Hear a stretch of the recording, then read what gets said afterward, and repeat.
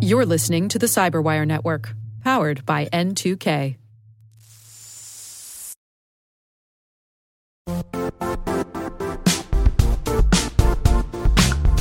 Don't struggle to align your organization's cybersecurity with business risk. Get the only solution that goes beyond reacting to threats with vulnerability and risk monitoring. You need the next evolution of MDR, and only Critical Start delivers it. Critical Start doesn't just monitor and respond to threats. They put you in control by detecting suspicious activities, quickly responding to contain threats, and identifying your most critical assets and protecting them against vulnerabilities and exposures. With continuous visibility, expert guidance, and measurable risk reduction, Critical Start has redefined what it means to manage cyber risk. Demonstrate provable security maturity to your leadership while positioning your program to achieve the greatest risk reduction per dollar spent.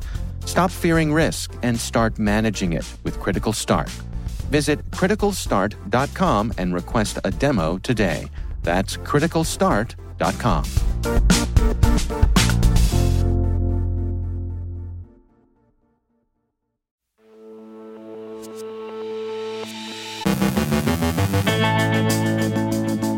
Russia reroutes internet traffic in occupied regions of Ukraine through Russian services. The Stormous gang hacking on behalf of Russia.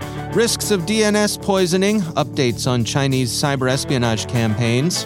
Our guest, Chetan Mathur of Next Pathway, finds similarities between the cloud industry and the 1849 California gold rush. Eldon Ben-Haim of Epiro on why cybersecurity is largely a culture issue. And some more notes on ransomware operations.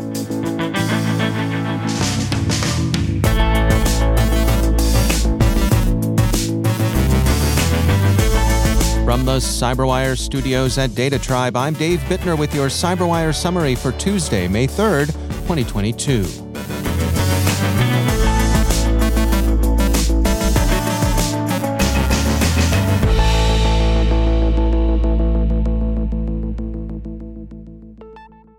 Inside Defense reports that Microsoft foresees an increase in Russian attempts to conduct disruptive cyber attacks. Meanwhile, Russia has rerouted internet traffic in occupied regions of Ukraine through Russian services. The occupiers shut down the internet in Kherson over the weekend and then restored it by routing traffic through Russian infrastructure. NetBlocks reports that on 1st of May, hours after the internet blackout in Kherson, regional provider Skynet partially restored access. However, connectivity on the network has been rerouted via Russia's internet instead of Ukrainian telecoms infrastructure, and is hence likely now subject to Russian internet regulations, surveillance, and censorship.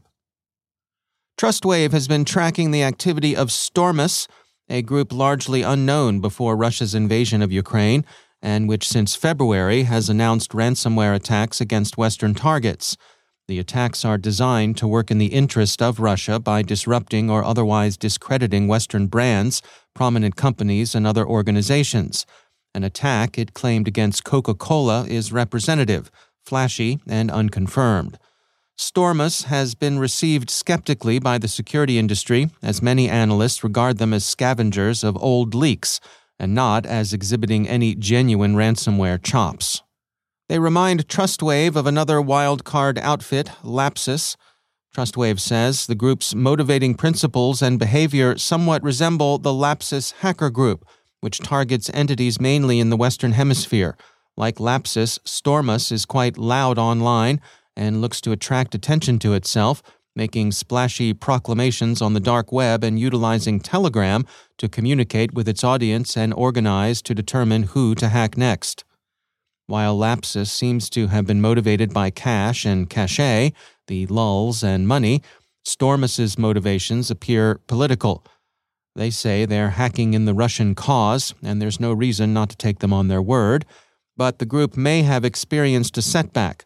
TrustWave updated its report late yesterday and says the TrustWave Spider Labs team has noted Stormous's underground website became inaccessible on April 29th.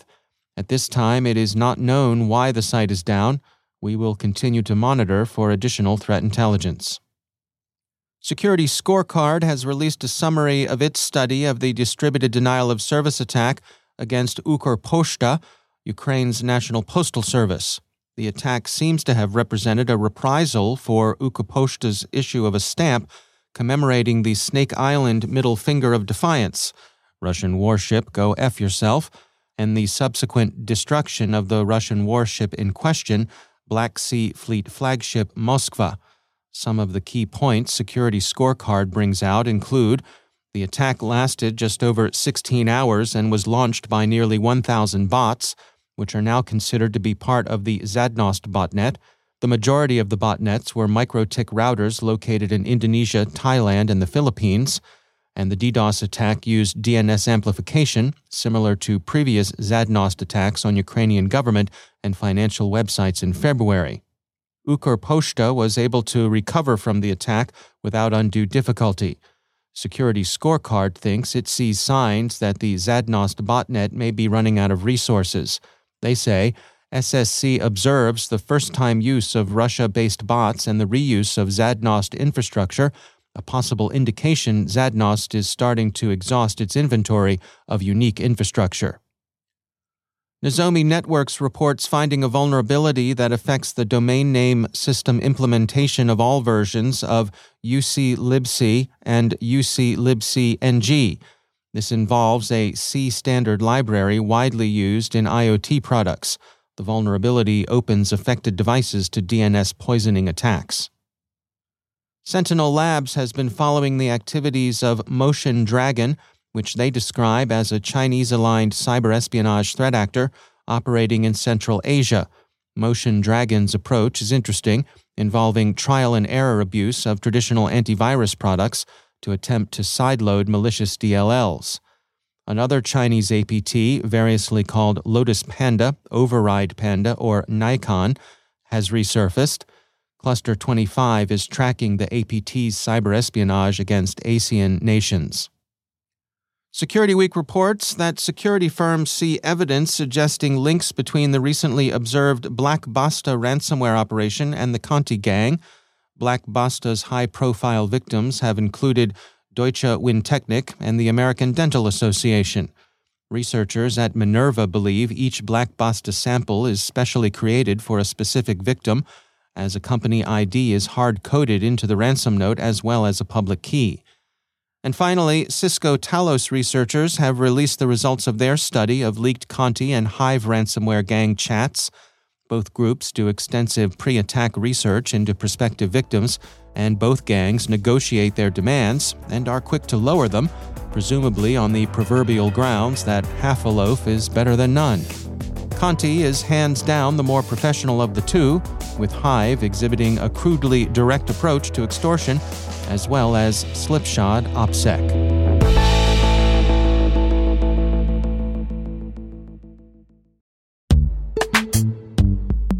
Every day, your IAM tech debt grows. Your multi-generational services struggle to work together.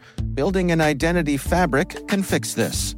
It makes all your identity tooling stronger and allows you to connect any app to any service you want to use, with zero coding, zero maintenance, and zero app downtime.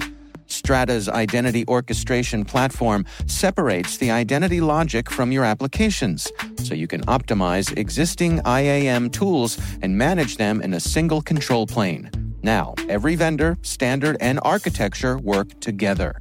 In short, building your identity fabric means you can secure your non-standard apps, keep your complex access policies, retire outdated IDPs, and modernize in record time. So build your fabric with Strata Identity and get rid of tech debt for good.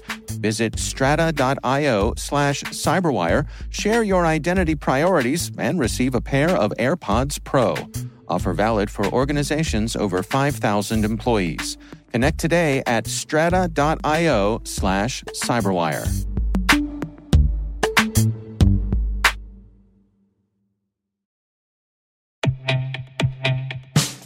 And now, a word from our sponsor, 6sense. 6sense provides award-winning cloud-based automated endpoint and vulnerability management solutions to streamline IT and security operations. With its advanced platform, businesses gain complete visibility and control over their infrastructure, reducing IT and security risks and optimizing operational efficiency. With 6sense, you'll get real-time alerts, risk-based vulnerability prioritization and remediations, and an intuitive automation and orchestration engine so you can focus on your core business goals.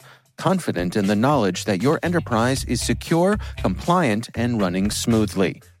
To learn why enterprises choose 6sense, visit 6sense.com.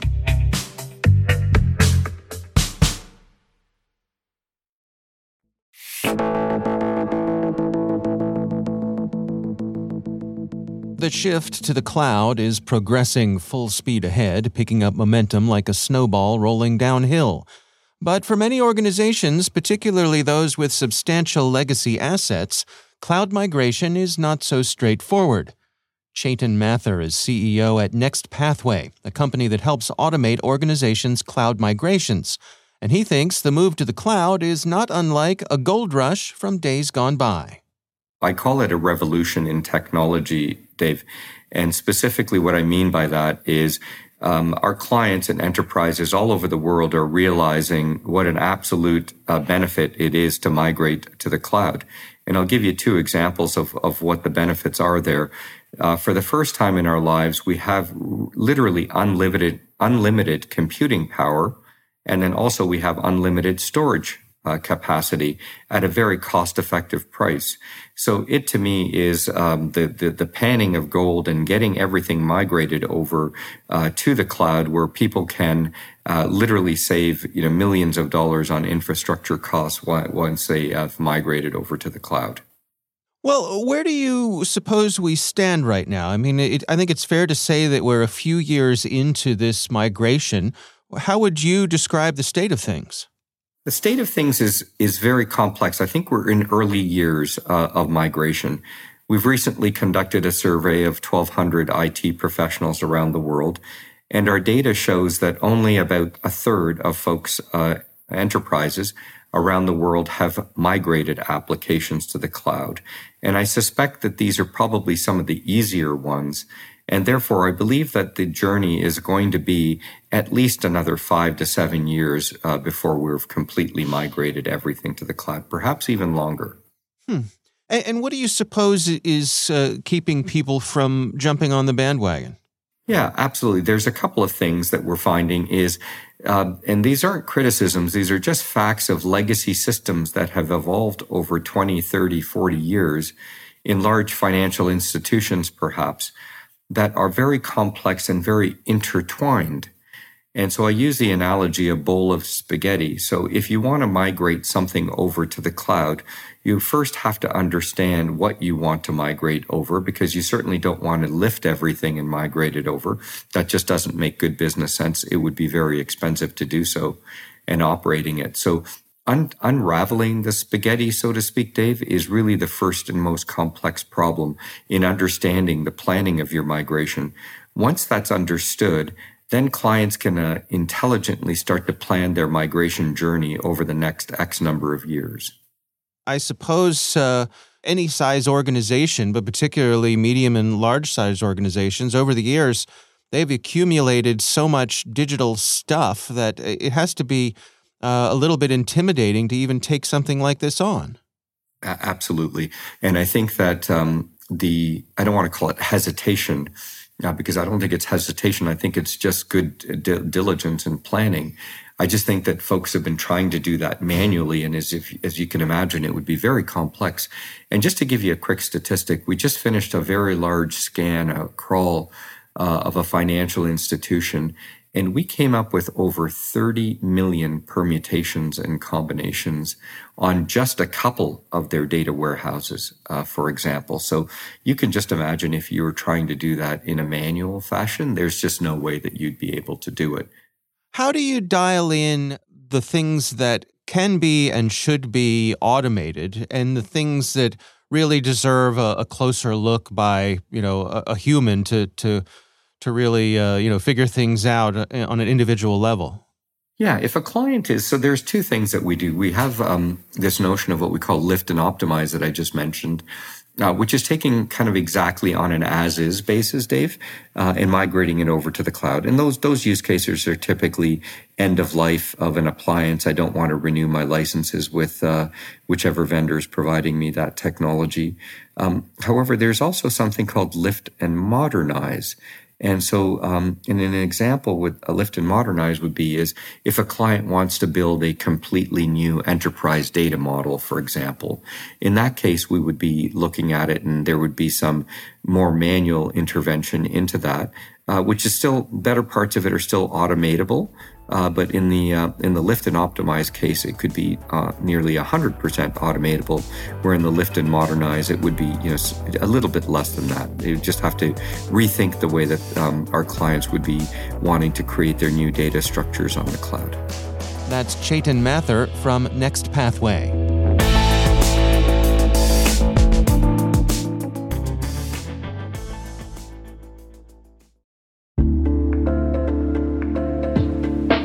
Are lengthy security reviews pulling attention away from your security program? With the largest network of trust centers, Vanta can help you streamline security reviews to win customer trust, save time, and close deals fast. Proactively demonstrate security by showcasing key resources like your SOC 2 or ISO 27001 and provide real-time evidence for passing controls. And when a security questionnaire is required, Vanta takes the first pass for you.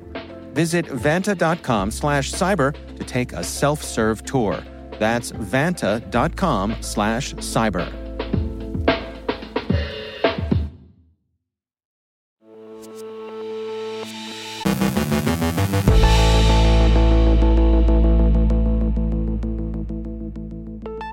A common challenge developers face is keeping meaningful communications open between various departments in the software development lifecycle.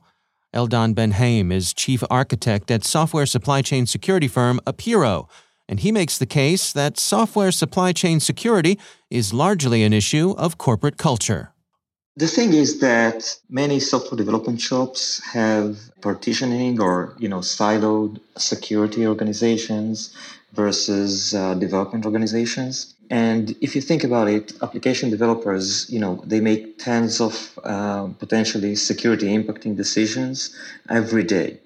So, taking application security and making it, someone else's job is very similar to deciding that, application performance or concurrency correctness is someone else's job. Now, in many teams, you would have a concurrency or performance expert, which is fine and helpful because they are subject matter expert. But this does not mean that day-to-day development work can, put aside information security and specifically application security. Where do we stand today when it comes to the siloing of those different groups? Is this recognized as being an issue, and are there efforts to break down those walls? I think that there are efforts to break those walls. I think some organizations have adopted an approach where there are, security champions embedded in development teams, which is probably a step in the right direction. I think that there is some recognition of the notion that, basic security training is something that developers should have. But still, I think that there's some way to go. I mean, I think that our expectations from developers as far as security is concerned are still lower than what they could be. I think that it makes sense to expect developers to understand method of operations of cybersecurity attacks and understand, vulnerability types and their mitigations and understand all of these in depth. Obviously, we need to help them with this understanding by, proper training and making this part of the day-to-day conversation in the development shop. In addition to understanding the attack methods and mitigation techniques, I think that it's important to nurture a culture where developers remain, up to speed and they constantly consume news and state-of-the-art information about application security and cybersecurity at all. And then, it's very important for developers to gain a thorough understanding of the APIs and services and third-party services and products that they consume, so that they understand their overall impact on the system that they're designing. So Log4Shell is probably a very good example of what could go wrong if you do not take into account the full capabilities and consequences of the APIs and services that you are using. I'm talking about the Log4Shell team versus the Java runtime team. What about people who are going to resist this? People generally don't like change, and they're used to doing things the way that they're used to doing them. How do we get those people to come along? People often get it when you explain the importance, and I have found, the analogy of saying, security is just part of the job as much as, understanding concurrency or understanding performance or correctness is part of the job. We need to simply explain that, just like it is now very clear to most developers that code without unit testing is incomplete because, testing the code is simply part of the code. We need to make people realize that the same applies to application security. That's Eldon Ben-Haim from Apiro.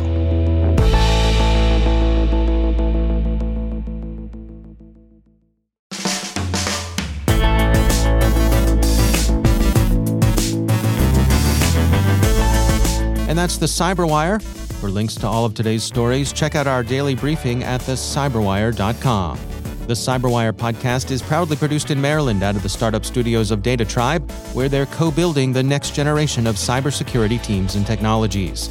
Our amazing Cyberwire team is Liz Irvin, Elliot Peltzman, Trey Hester, Brandon Karpf, Eliana White, Puru Prakash, Justin Sabi, Tim Nodar, Joe Kerrigan, Carol Terrio, Ben Yellen, Nick Valecki, Gina Johnson, Bennett Moe, Chris Russell, John Petrick, Jennifer Iben, Rick Howard, Peter Kilpie, and I'm Dave Bittner.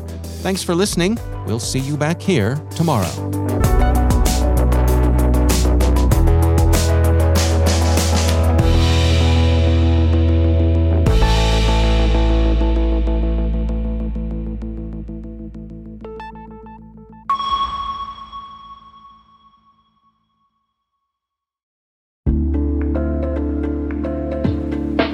Hi, everybody. It's Maria Varmazes here, your host over at T-Minus Space Daily, and sometimes a guest on Hacking Humans, too. We here at N2K Cyberwire work hard to bring you concise, intelligence-driven news and commentary, and we'd like to know how we're doing.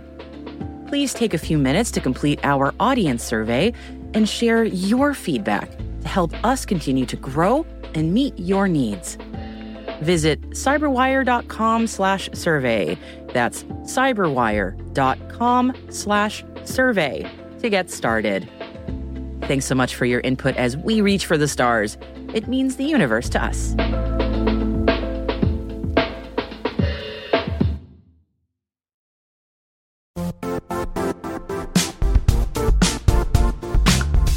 And now, a word from our sponsor, Zscaler, the leader in cloud security. Cyber attackers are using AI in creative ways to compromise users and breach organizations. In a security landscape where you must fight AI with AI, the best AI protection comes from having the best data. Zscaler has extended its zero-trust architecture with powerful AI engines that are trained and tuned by 500 trillion daily signals. Learn more about Zscaler Zero Trust Plus AI to prevent ransomware and AI attacks. Experience your world secured. Visit zscaler.com/zerotrustai.